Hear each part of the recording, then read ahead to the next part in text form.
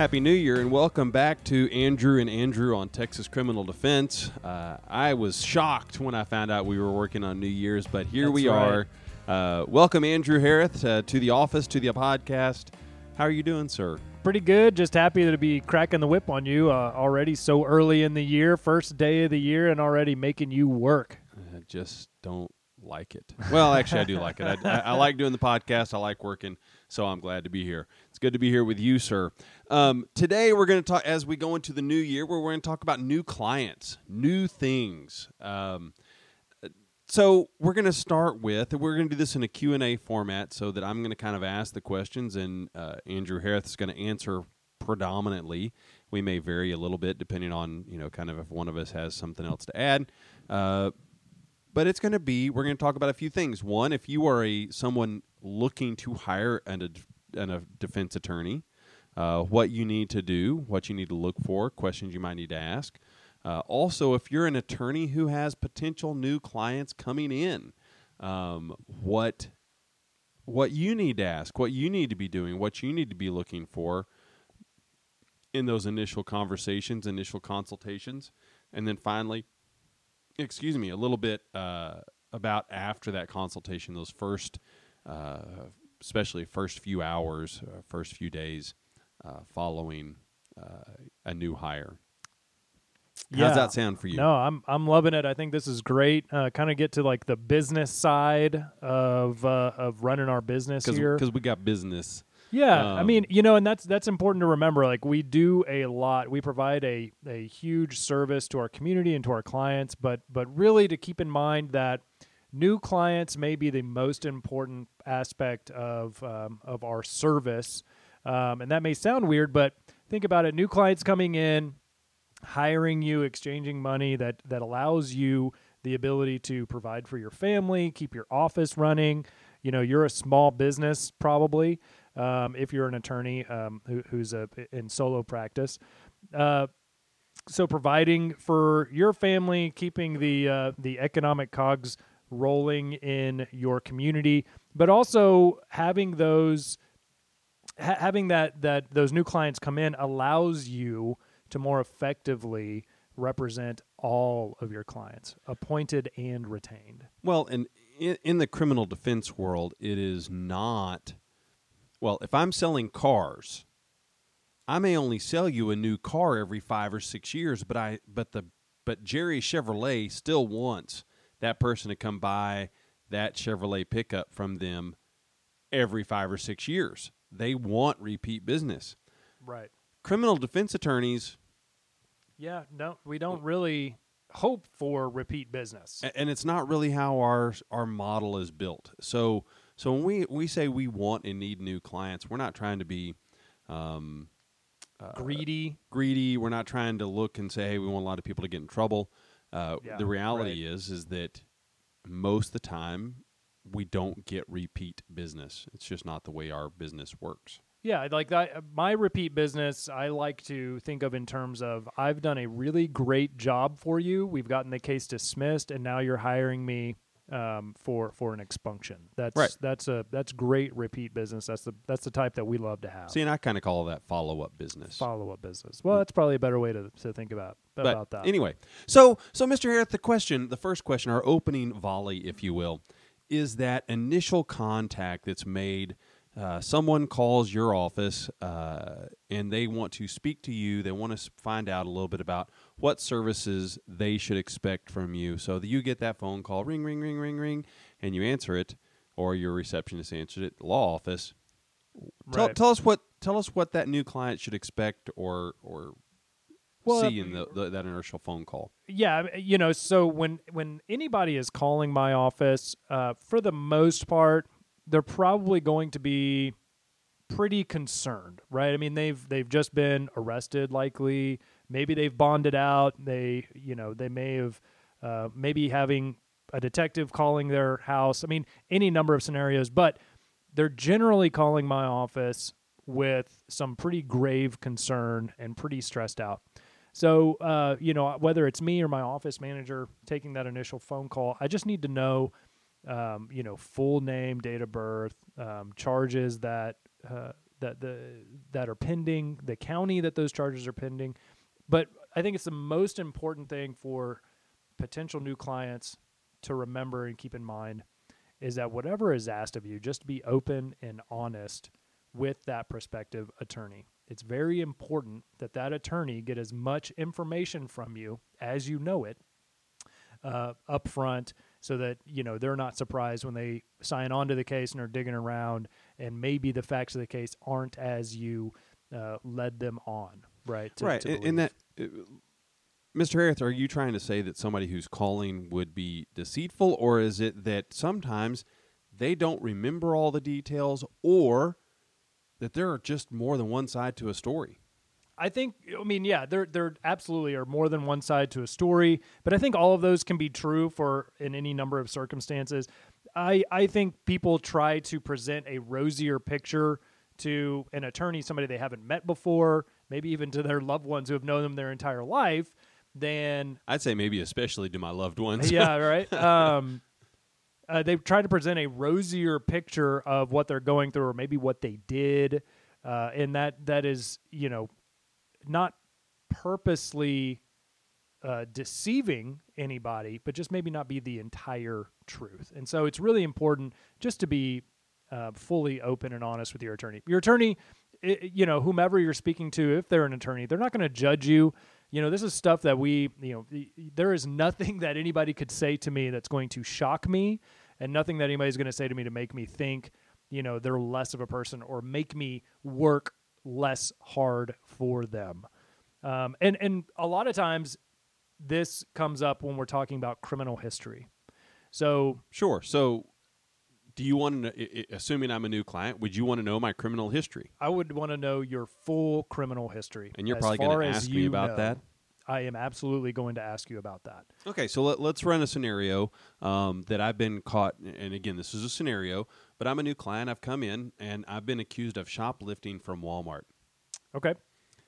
So we're now to the point of you asking about a criminal history. Go ahead and ask me about my criminal history. Right. So, Mr. Decker, how has this ever happened before? Have you ever been convicted of anything in the past? I have never, ever been arrested for theft of any sort. Okay, great. So let's talk about those other times you may have been arrested. So do you have any... What difference does that make? Right. So, great question. The Code of Criminal Procedure does not discriminate on when it comes to enhancements. So theft is a great example, because if you do have prior thefts, those could potentially land you in a felony court, even if it's just a misdemeanor amount that's being taken, right? So okay. that enhancement it is very important that we know that you do not have any prior thefts. Oh, good. Because that takes away that enhancement. But there are ways to enhance based off of just any conviction, right? I mean, let's say you have, if you're charged with a felony and it doesn't, felony drug possession, right? 3rd-degree felony drug possession. So you were caught with between 1 to 4 grams of a substance that's in penalty group 1. And you have 2 prior felonies. None of those are drug related, but you unfortunately went to the pen for both of those at different times. Well, this is your 3rd one. You're now looking at a habitual felony enhancement. Doesn't matter that those 2 other prior pen trips were not drug related. And it doesn't matter that, and this is me now responding, not asking questions of an attorney. It also doesn't matter that you were given good deals on those pen trips. Right. 5 years, 7 years, 3 years. Yeah, I had to accept it because of whatever. That right. does not matter. And so it's important for attorneys to know the full criminal history, simply because that gives us a full picture of what we're dealing with, of potential enhancements. It affects, our assessment of a case, and we don't really want to wait until we receive that information from a prosecuting attorney. That's just, not being caught off guard. That's being a diligent attorney. And to be honest, I'm going to run that criminal history myself, and I'd like to know up front, instead of having to call that client back in and say, look, I didn't know about this, and so that changes my assessment of the case somehow. Of course. Okay. So Again, this is a new client coming in, Mr. Harris. Why would they trust you with this information? They haven't hired you yet. This is just a consultation. Why, as a new client, would I trust you or myself as an attorney? Why would they trust us with this information? Yeah, so the attorney-client privilege still extends to a potential, potential hiring type relationship. Even if you don't end up hiring that attorney can't just turn around and spread that information that you've just told them all over the internet. They can't just call the prosecutor and say, "Hey, did you know that Bobby Joe did this and that, and he admitted it to me?" That is still covered under the attorney-client privilege. Okay. So, good thing so far. Is it okay for that potential new client to bring questions to you? Oh, I prefer that they bring me questions. There's only so much that I can say if somebody says, "Hey, I've just been arrested for misdemeanor theft." It was basically shoplifting from Walmart. Well, okay. I mean, I can go through the range of punishment on a Class B and Class A theft. I can look up their charge maybe, but I can't read minds. And so what is really important is to write down these questions that you have ahead of time. Because, like Andrew, like you and I have discussed, it's kind of like going into a doctor's office. When I get, that everything is good, my labs are okay for my doctor, and hey, we'll see you next year, I am so relieved that I just run out of the office, right? But I had questions to ask that doctor, like I'm not sleeping well or whatever the case may be. Right. And on the other end, if you come into the office, someone comes in the office and we kind of tell them some bad news, or we present them with some information that is hard to hear, just like when you go to the doctor and you receive a diagnosis, it's hard to hear. You go into a bit of fight or flight. You suddenly start shutting down mentally and emotionally because you automatically have some defenses that are biological. So Right. You don't hear what we're telling you. So not only write down the questions you have for us, but also be willing to write down. And if you think of a question later, write it down, call us up, let's go through it, because Exactly. we'll repeat it. And occasionally we're going to sound like we're annoyed because we answer a similar question for 3 other clients this week, but know that it's not personal. Know that that's more about that we feel like we've answered this question 7 times, and we might have answered it 2 or 3 times for you. But ask it because you need to know, because it's your case, it's your That's rights. right. Yeah. This definitely needs to be a two-way street. Please ask your attorney any question that you have.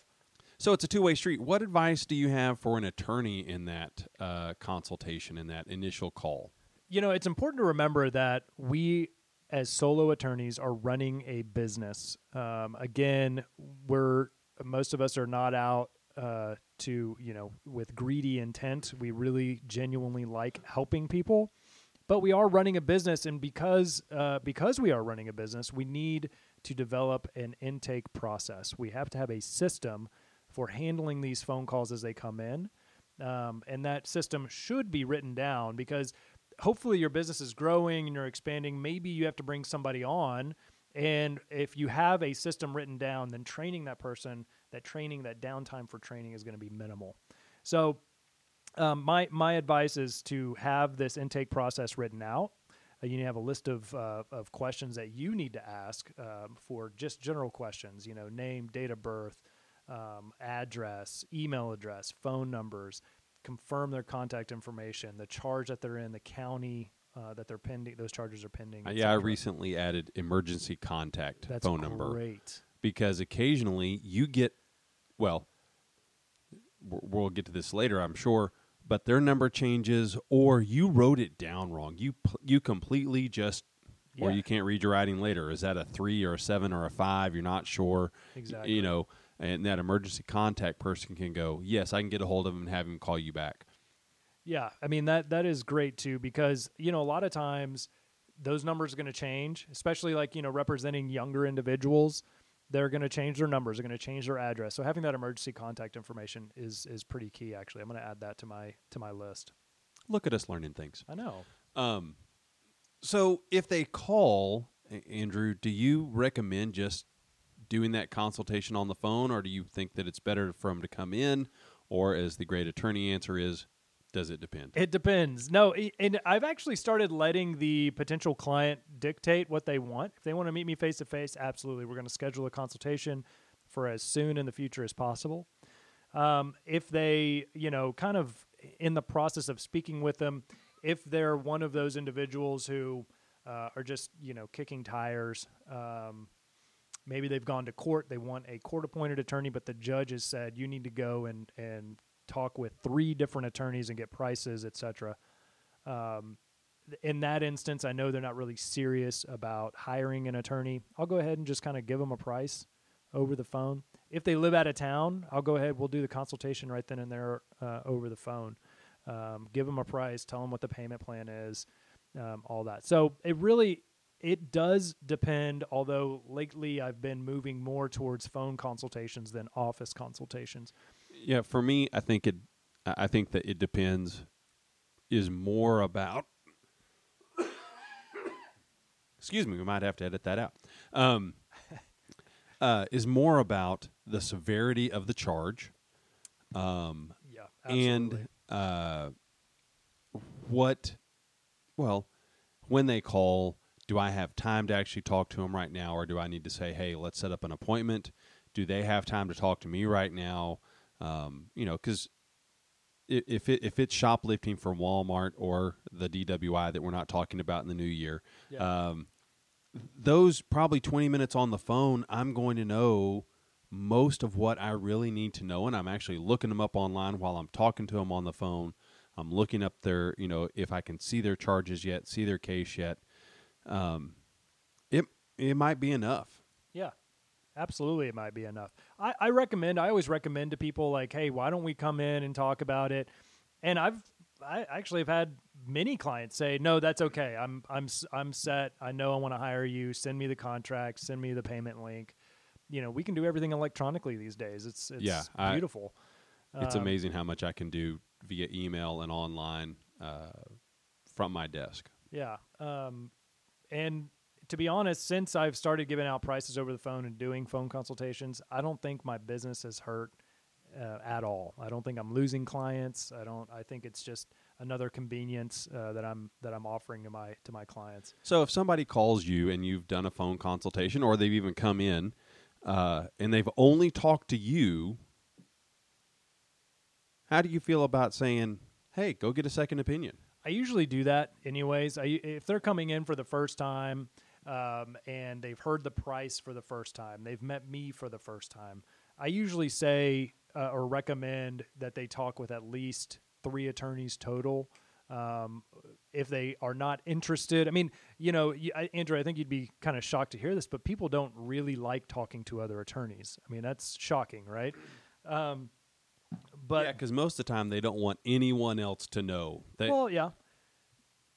I think that's part of it, but they also, we have such a negative connotation with being attorneys. But you have a negative connotation. I was speaking generally, not specifically. Okay, all right. But so I was shocked to hear that rarely do people look forward to going into an attorney's office, even if they're insistent. No, I'm not going to visit with anybody else. I say, I would recommend that, we do have some time, maybe take the evening, think about it, call your family. And I've had a lot of people just say, no, can we just get this done right now? I've done the same thing. Sounds good. I want you to think about it. Call me in the morning. They're like, no, send me the link, or, what do I need to sign here in the office today? And that's great.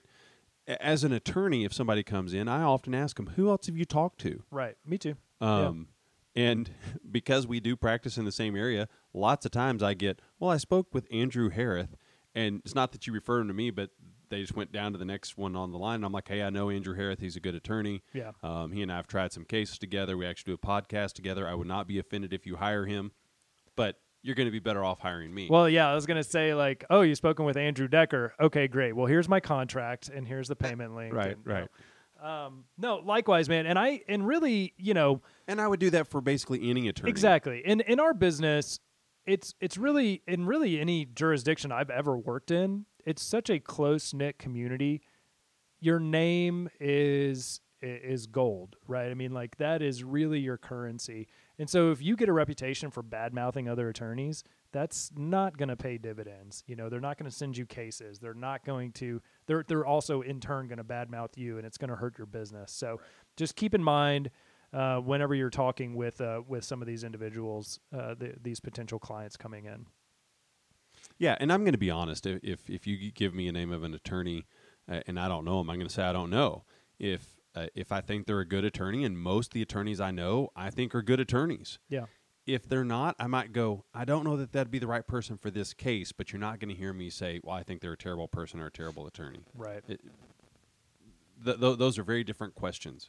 And really, I don't try to talk about other attorneys much, period. I want the conversation and the focus to be on me and what I can do for you. Right. And so I usually get, like, I don't think anybody in my county, present company may be excluded, has the trial experience that I have. So I try to, lead with that. I've been a prosecutor. I've been a civil attorney in jury trials. I've done, however many trials as a defense attorney, et cetera. So I really try to speak myself, sell myself, as bad as that sounds, as opposed to talking down other attorneys. So let's move on. So you're going into an office consultation with to meet your attorney. Maybe think about like bringing some documentation. That's really important for that attorney to review everything. You're going to want to bring, your bonding paperwork. If you have any bond conditions, if the officer is giving you anything like, we're not going to talk about DWIs so much, but they'll give you some, what we call DIC 24 and 25. That's going to be your temporary license, going to be the rights that they read to you when they confiscated your license. Bring all of that to your attorney. Right. If you've gone through already a book-in, you've been bonded out, bring us your bond conditions. That's really important. If you haven't yet, like you just find out there is a warrant or a detective calls you and asks you, hey, I need to talk to you, come talk to an attorney. We can help you do a walkthrough. We can help you get in and out of custody in most counties much quicker than if you just get stopped on the side of the road.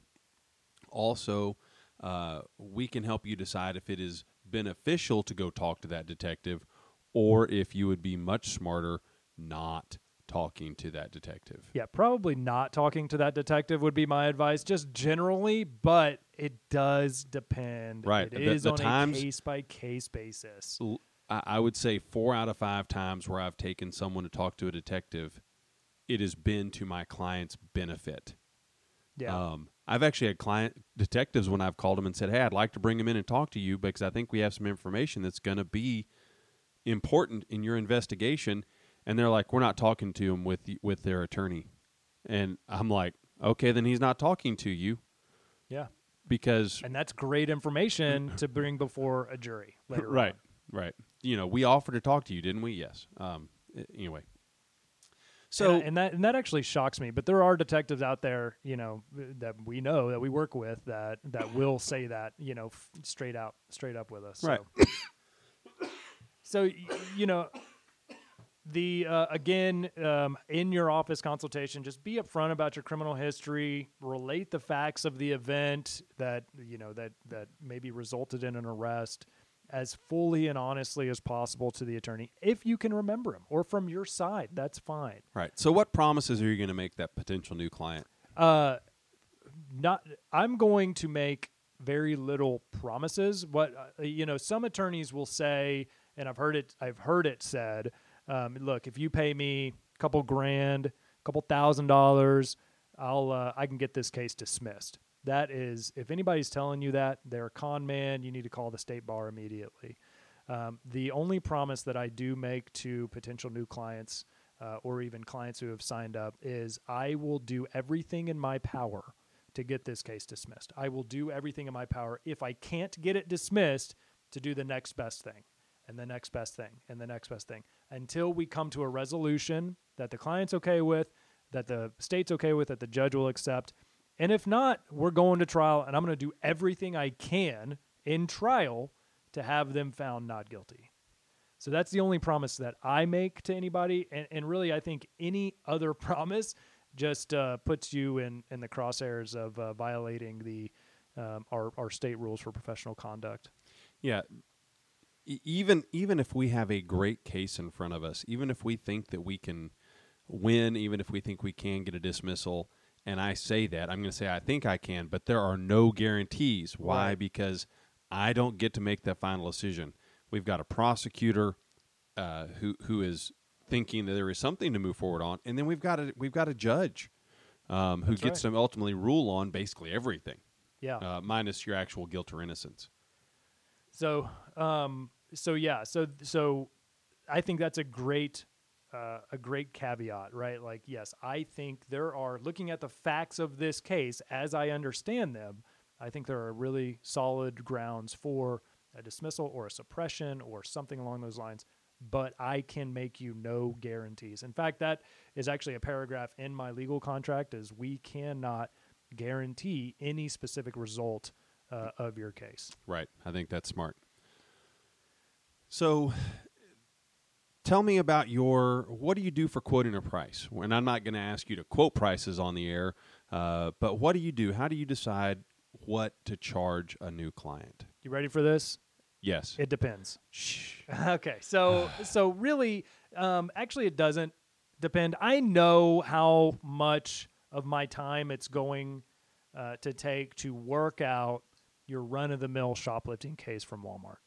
I know what my time is worth. I know how many times I'm going to have to go into court, and that's just after hearing the facts of the case from a client. So I have these set amounts, these set figures in my mind. That doesn't mean that I don't flex those one way or the other, depending on certain information I receive from a potential client. But I know generally the amount that I want to take in exchange for my representation on a case. And that just comes with time. You know, I've started out really lowballing it because I just wanted the work. And over time, I've increased that. There was a time when I was quoting too much, and I brought those back down because I wasn't, nobody was hiring me. Nobody wanted or saw the value that I thought I was showing. So it depends, but right now I kind of know, if somebody calls in with a specific case, I know how much time that's going to take, how complicated those cases are. And for the most part, if you're calling for a very serious felony and I give you a price, I will generally work on the terms of the payment plan, but not on the amount in total. I know exactly what that case is worth, in air quotes. Right. And that's going to depend on the severity, what you as a potential client or as a client could potentially receive. What, is it a first degree? Is it a habitual? Is it a third degree? Is it a misdemeanor? All those things go into effect. And then also, if there are specific things in your case that we know are going to require more work. Right. Just because it's a second degree felony doesn't mean it's the same if it's distributing drugs or if it's like a burglary habitation or something. or if it's a burg hab or an assault with a deadly weapon. All those are second degree felonies, but they can come out very differently in the amount of work and the emotional tax it takes on us. That's right. Those are all things that factor into a potential quote, at least in my book. What about yours? Yeah, no, that's exactly right. And, the timeline, like where the case is on the court's docket, if it's been filed yet, are we like a week away from trial? That has happened. Do we have to go to court tomorrow? Right, yeah. Trial set next week, and you're now trying to hire an attorney because you don't like your court-appointed attorney. And I say that as someone who is a court-appointed attorney and Mr. Harris a court-appointed attorney. The reality is probably your court-appointed attorney is going to do a good job and maybe just as good or better than a hired attorney could do. Yeah, in most jurisdictions across the state of Texas, these court-appointed attorneys have to be evaluated by the courts that are handing out these appointments, and they have to meet a certain standard of experience. And so that's why I think in any jurisdiction, your court-appointed attorney is generally going to be a pretty decent attorney. You just don't get to choose who that is, and some people that that's a big deal to them. Right, and there's a little less what I call hand holding. Okay, so right. you've signed up this new client. They've agreed to hire you. What should they expect after the consultation from their attorney?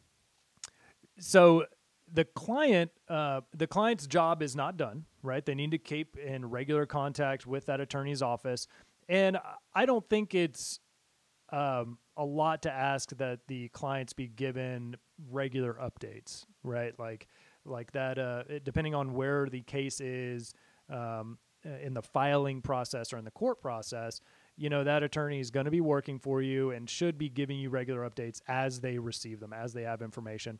But feel free, I tell my clients all the time, look, if you just have a question, if you just want an update that's random, that's just kind of, not tied to any court setting, just give me a call, send me an email.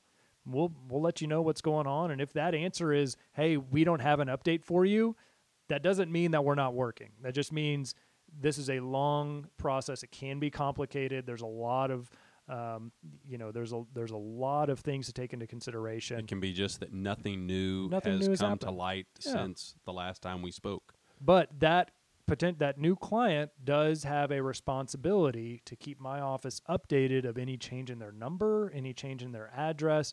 There are times where cases drag on, and this, they land on a court's trial docket. The trial docket's backed up. We're not going to be tried for 6 months to a year.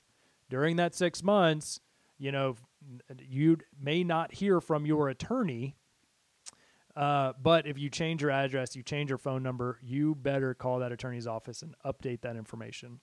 Yeah, because if I reach out to you later and I can't find you, there could be a world of hurt for you. I mean, it's going to be embarrassing for me, but it's going to be a world of hurt for you if you end up with a warrant as an absconder. That's right. Just because you didn't show up at the right time in the right court. Yeah, and it's something I include in my contract, something I go over with all of my clients. Even my appointed clients are ordered by the court to remain in contact with their attorney. But I tell all my clients, look, if you don't update your number with me and I need to get a hold of you, at some point in time, I am going to withdraw from that case. I mean, there's just not worth it to me to keep trying to locate you if you're not willing to keep me updated with your right. address. Because and stuff. If we're reaching out to you as a client, we're trying to do something. We're trying to either we've reviewed evidence and we realize there's a question, or hey, we need to talk about, is there a plea that needs to be done because we've reviewed the evidence and it's not good. There are lots of reasons why we might need to contact you. And if you don't contact us, we can't do our job. Yeah. Is that a fair way to put it? That's exactly right. And I just can't stress that enough. Just remain in contact with your attorney's office. I mean, you paid the money, right? You may as well get the benefit of their representation. And so that's like I said earlier, that's a two-way street. You need to be, you need to be in contact with your attorney's office so they in turn can Do you think those new clients should expect to receive your personal cell phone text message ability, or do you think that's maybe crossing a personal boundary? At some point in time, I think it was early on when I had my firm open, I was handing out my personal information, personal cell phone number to clients, and would get text messages. And what I found was I would receive a text message and think, oh, okay, Mrs. Smith needs me to follow up on the occupational. And unfortunately, that would just go in one ear and out the other. There's no accountability with my text messages. What I much prefer now is just my clients to email me directly, right? It's my website, my firm's web address, email address. It comes directly to me like a text message does, and I can put follow-up reminders on there. It's a little bit easier to do that than add a follow-up reminder or a reminder on my iPhone for text messages. So I think it's better for me to have that boundary, keep my clients contacting me through a professional email address that comes directly to me rather than my personal cell phone number. Well, part of what I love about the email is that if I've responded and I feel like that email's finished, I then hit print, and the print option gives me save as PDF. I literally put it in their electronic file and delete the email. So if I'm done with the email, I now have it in a PDF form in their file, so I know that I read it, I know that I answered it, or I responded to it, I put it in my notes, and it's in the file, and I can delete it off my email, and I'm finished with it. If it's in my text message, I kind of always occasionally going back and going, did I do that? Well, I can't move that into my electronic file nearly as easy. That's genius, actually. That because I have I'm starting to move my firm over more and more to electronic filing type system, and I think that's a fantastic idea to do that. You're welcome. Look at all these things I'm learning on this episode here. Look at it. All right, so last question. You're the new attorney, and Mr. Harith, you're a good attorney, so I know you're going to be able to answer this question. What does the attorney need to do, especially in the first 24 to 48 hours following that consultation? Yeah, okay, so assuming that you have signed up. Assuming you've been hired. Yeah, so they've given you money. They've signed the contract. I mean, you can't just sit on that. You've got work to do. So you mean I'm not done? I can't just take the money and go home? No. Well. There in the past have been too many attorneys who have done that and given us all a bad name. So I know for the most part, all of the defense attorneys that I know and work with are very diligent, very hardworking, professional people. But first thing, and I try to do this immediately, is get a letter of representation in. You want to file that with the district or county clerk. You want to file that with the DA's office or the county attorney's office. Remember to include a request for discovery. And why is that important, Mr. Decker? Well, because that timely request for discovery becomes a way for you as the shocking. That was literally a shocking experience. These microphones are not grounded, evidently. Is that timely request for discovery under 3914 in the Michael Morton Act is the DA's notice to provide us with discovery, to provide us with the charge, provide us with the evidence, to provide us with any videos, witness statements, etc., so that we can then go through and talk to you, our client, about what the overall charge is. Now, I want to give you a little reminder, Andrew, that timely request can happen at any point. But the release of discovery under 3914, the case law has said that basically, if it hasn't been filed in court, either an indictment in a felony court or a complaint in a misdemeanor court, that the DA or the county attorney does not have to provide that discovery. And I know some of our colleagues, our brothers and sisters in the defense world, occasionally get riled up about that because often we get it pretty early. The county attorney and district attorney are willing to provide us with most of that as soon as it's available. But sometimes it's a question of jurisdiction. Sometimes it's a question of the sensitivity of the case. Yeah. But they're supposed to provide it once that case has been filed. Once there's under jurisdiction of the court, they're supposed to provide us with all of that information, basically as quickly as reasonably possible. It's still best practices to just go ahead and request that. And some attorneys will have a separate request for discovery listing out 25 things that they want. I just have a little, just a little sentence or two in my letter of rep requesting all the pertinent discovery, and I think that suffices. I've not had a prosecuting office not provide something because I didn't list it out specifically. There have been things I've learned about later that I then did say, hey, I need this piece of information. And it may have not necessarily been about my guy, but it was relevant to the witness or a witness statement or a co-defendant statement that I really needed the actual recording, not just a synopsis of what the statement was. But that's rare. And once you file it, they generally give it to you. It's not a big deal. But if you read your stuff, you're going to realize you're missing something. Right. Yeah. And so this is really, a bunch of this stuff is just CYA. Professionally here. Also some other time-sensitive things. We're not talking about DWI, but you want to get your ALR request in. You've got 15 days. 15 days from the date of arrest, including weekends? Including weekends and holidays. Okay, so that is 15 days straight. So if you got arrested on the 20th of December, you've got to count the weekends, you've got to count Christmas, you've got to count New Year's. All those days count. So you go to the 31st of December, that's 11 days. So you then have to the 4th of January, and you may not have even been thinking about it because you're just trying to get through the holidays, and you've got to get those things. And make sure that's filed. in before that 15th day. If the 15th day is like a weekend, you may be SOL. Right. Yeah, so turn it on the 12th day. Yeah. Right. So that's just something like you need to get to work. You may not be able, like Andrew was saying, to be entitled to the discovery. You can file open records requests, Freedom of Information Act requests to proper authorities to get some information ahead of time.